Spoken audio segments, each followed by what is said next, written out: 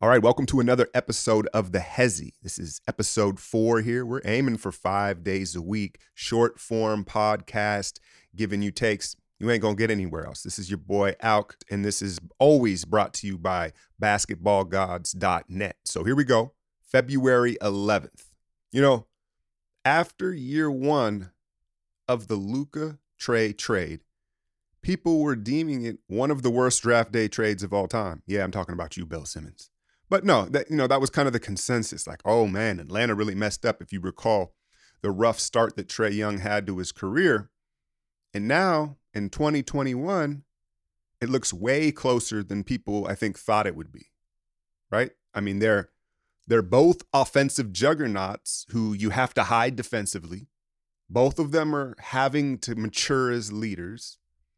And, look, overall, I think you still have to give the edge to Luka simply because of his size, right? Like it's harder to take the ball out of his hands. It's going to be harder to trap him. And we all know when it comes playoff time, like size does matter, and little guards tend to struggle when the physicality is picked up. Now, we haven't seen Trae in the playoffs yet, right? But, the size, the long-term durability. But as far as skill for skill and impact, they're pretty damn close. And, I will say this, as small as Trae is, I do think that he's built pretty solid. I think that he appears to be durable. He falls well and he protects himself pretty dang well, right? So I say all that to get into the lead-in. The two met last night on ESPN, the early game, the Hawks and the Mavericks. Both teams, I think, kind of underwhelming so far this season, right? Both teams with playoff aspirations, and they're not where they need to be, and they've both been hit with injuries and COVID as well. Before we touch on the game and what happened, though, we can talk about, Luka, Trae, who you want. And I get it. Like, most people are going to lean Luka. I understand that. But I do think there are some people that would make the argument for Trae Young, and I'm not mad at that either. I think the more interesting question right now would be, who has done a better job building around these two young stars, Atlanta or Dallas? Let me run off some of the young players here. So Atlanta, you got Cam Reddish, DeAndre Hunter, both came in that draft. One of those picks, I think, came from the trade. No, I don't know. They did a lot of wheeling and dealing. You got Kevin Huerter. They bring in Clint Capella, John Collins. And then we know, I'm not going to add the veteran guys that are there kind of, short term perhaps, right? And then for Dallas, obviously, you bring in Porzingis to be Luka's sidekick. Josh Richardson instead of Seth Curry. That hasn't gone well, right? Tim Hardaway Jr., Jalen Brunson, a second-round pick. That was a great pick. I got something to say about second-round picks here later in this podcast. And then Maxi Kleber. Now, I think I like Atlanta. I think I like Atlanta's core of players. Obviously, they're younger. There's a little more potential, room to grow with them. And Dallas's guys are kind of more what they are. I think I like what they've done around Trae more than what they've built around Dallas. Granted, Atlanta had more of a clean slate, right? They had more assets to work with, more cap space to work with. But perception ultimately is reality with these NBA narratives. If Atlanta builds a powerhouse around Trae, we look back 10 years from now, this argument of Trae Luka may look a lot different. That's the reality of the situation. So this game, Atlanta, it felt like they were kind of in control of for most of it. They didn't really blow the doors off of anything, but they just had the lead for most of the game. And what you saw was John Collins was eating up Kristaps Porzingis in the pick and roll action. That's just a tough matchup for him. He's one of the quicker, more explosive forwards in the league. And we know KP is moving kind of stiff, man. And he's going to get a pass for a while, right? He's coming off the surgery. But it led to Porzingis only playing 19 minutes in the game, and he didn't finish the game. And part of that reason was Dallas got good Willie last night. They got good Willie. Pause. No, but look, man, Willie Cauley-Stein, I've watched his whole career. I remember him at Kentucky where I thought he was going to be like a defensive juggernaut. That's what it appeared like his trajectory was. Watched him in Sacramento have his ups and downs. And then, of course, last year, his short stint with my Dubs is where I paid even more attention to him, right? He's a very likable dude. I think he's a guy this sounds silly, but it seems like he's one of those guys to know him is to love him. From a distance, obviously.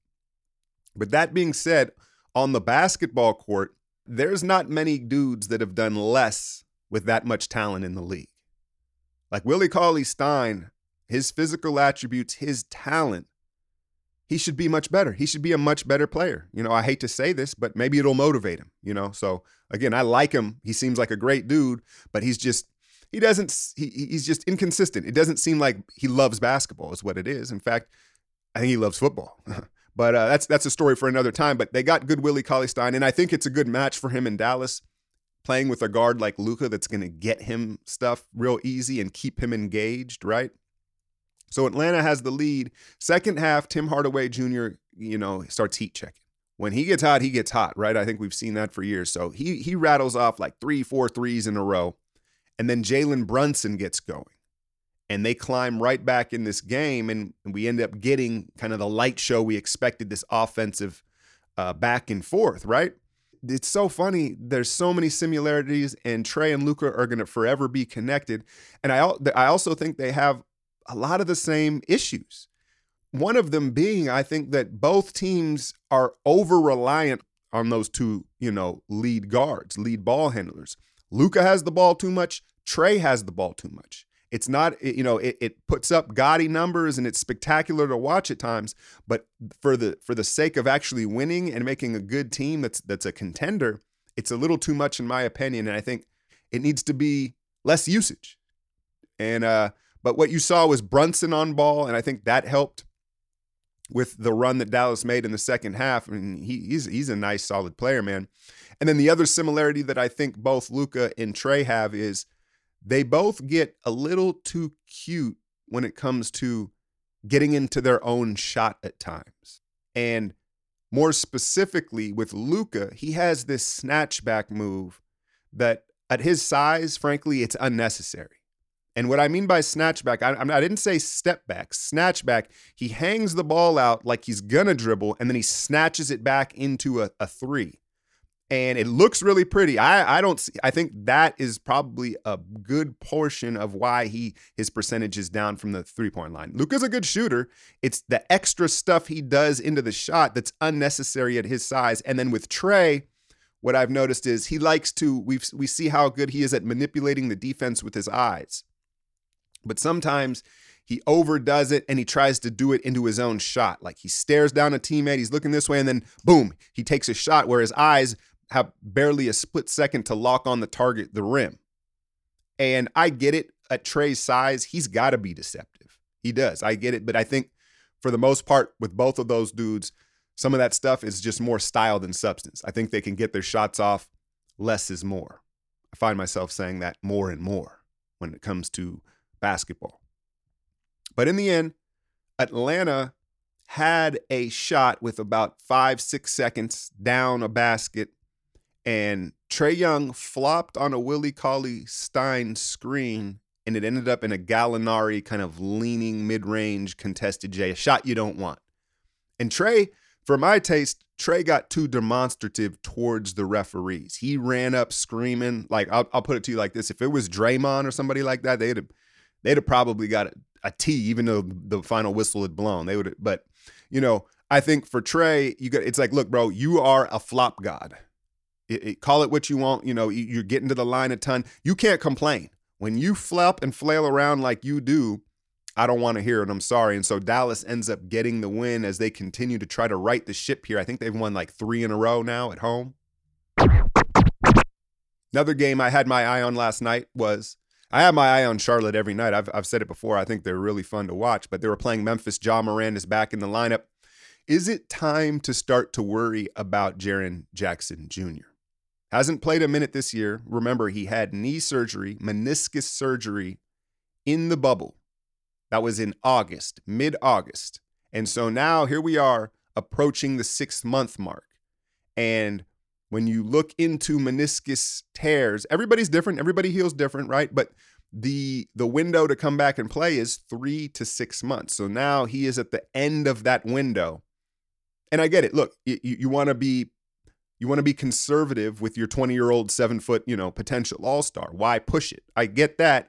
I just think it's something to keep an eye on here. Like, if this extends into the spring and he still hasn't played, now I'd start to worry because, well, now it's just way beyond the 6-month mark. And that would suck, man, because Memphis is a fun team, and that kid has a potential to be, I think, one of the more exciting modern big men in this game.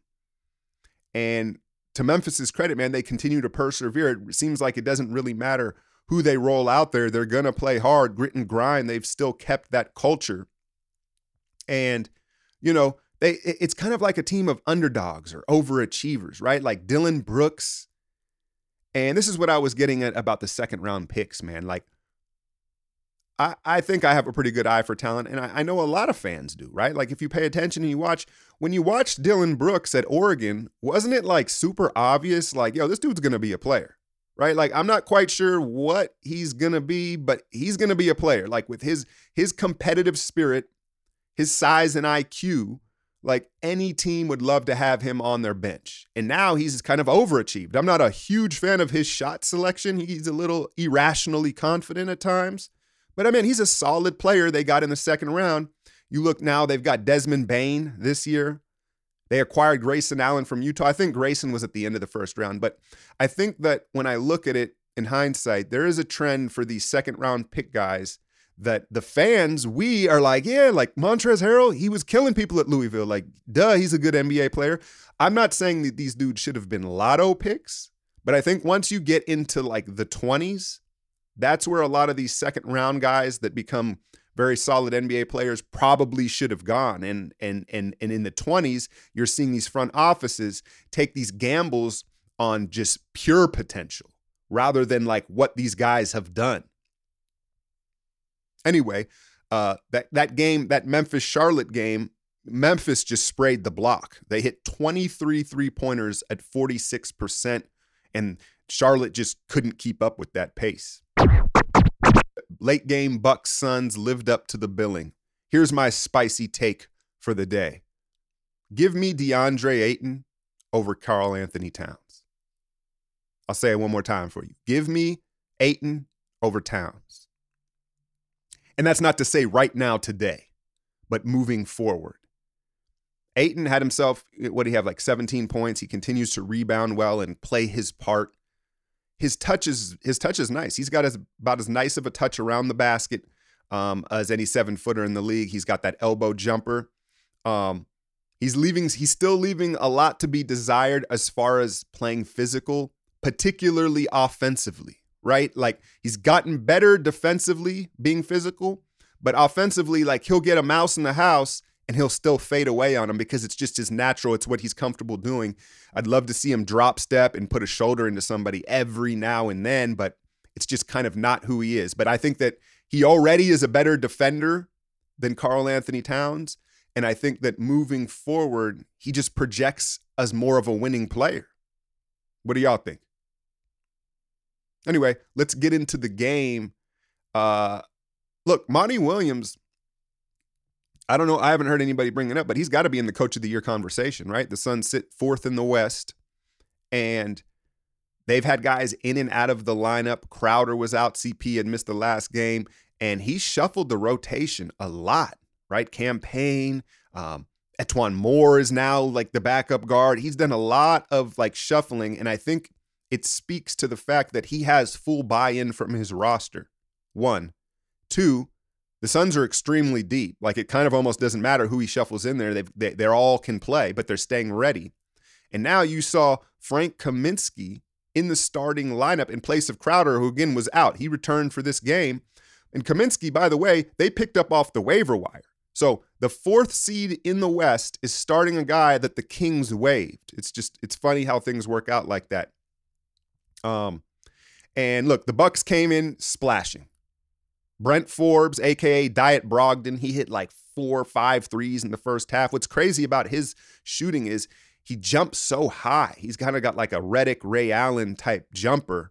He was banging him down. And then Bobby, Crazy Eyes, Portis had himself a productive night off the bench. And it just felt like the Suns were kind of having a hard time matching the physicality of the Bucks. Like Ayton and Frank the Tank. Frank the Tank is not really a fitting name for Kaminsky, right? Because he's kind of a finesse stretch big as well. And that duo, as nice as they are spreading the floor and finishing and helping the offense, they're low-key soft, right? They're not as physical as you would like. And you see Crowder come in and try to make up for that, right? Crowder, is their one kind of, guy that wants to bang. You know, I'm not saying they're not willing to, but he's an actual guy that wants to bang in the paint. I think the question is, can he hold up physically through this 72-game season? He went down late in this game. I think it was just a knee contusion. I think he was good, but you know his playing style. He's going to always be in and out of the lineup. Now, Giannis, 47 points, and the headliner is 17 of 21 from the free throw line. He's taking his time, and he's like Karl Malone up there now. He's like freezing everybody out, taking motion shots. And hey, whatever's clever, like whatever works for you. That's a very obviously acceptable percentage for him.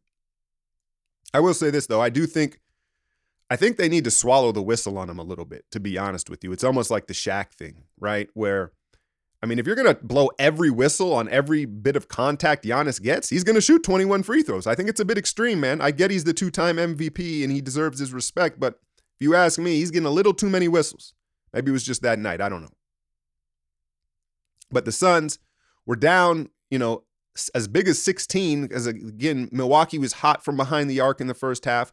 They come clawing back in the second half on the back of the Chris Paul, Devin Booker duo.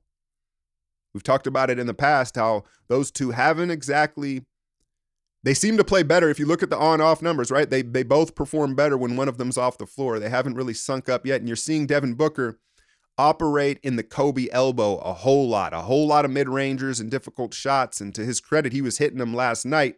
It's funny because it's like the Suns, they spread the floor so much. They have 4 or 5 shooters on the floor at all time that it almost pushes Booker in the paint. He's like, well, I got all these guys spread out. Let me get in the paint and into the mid-range.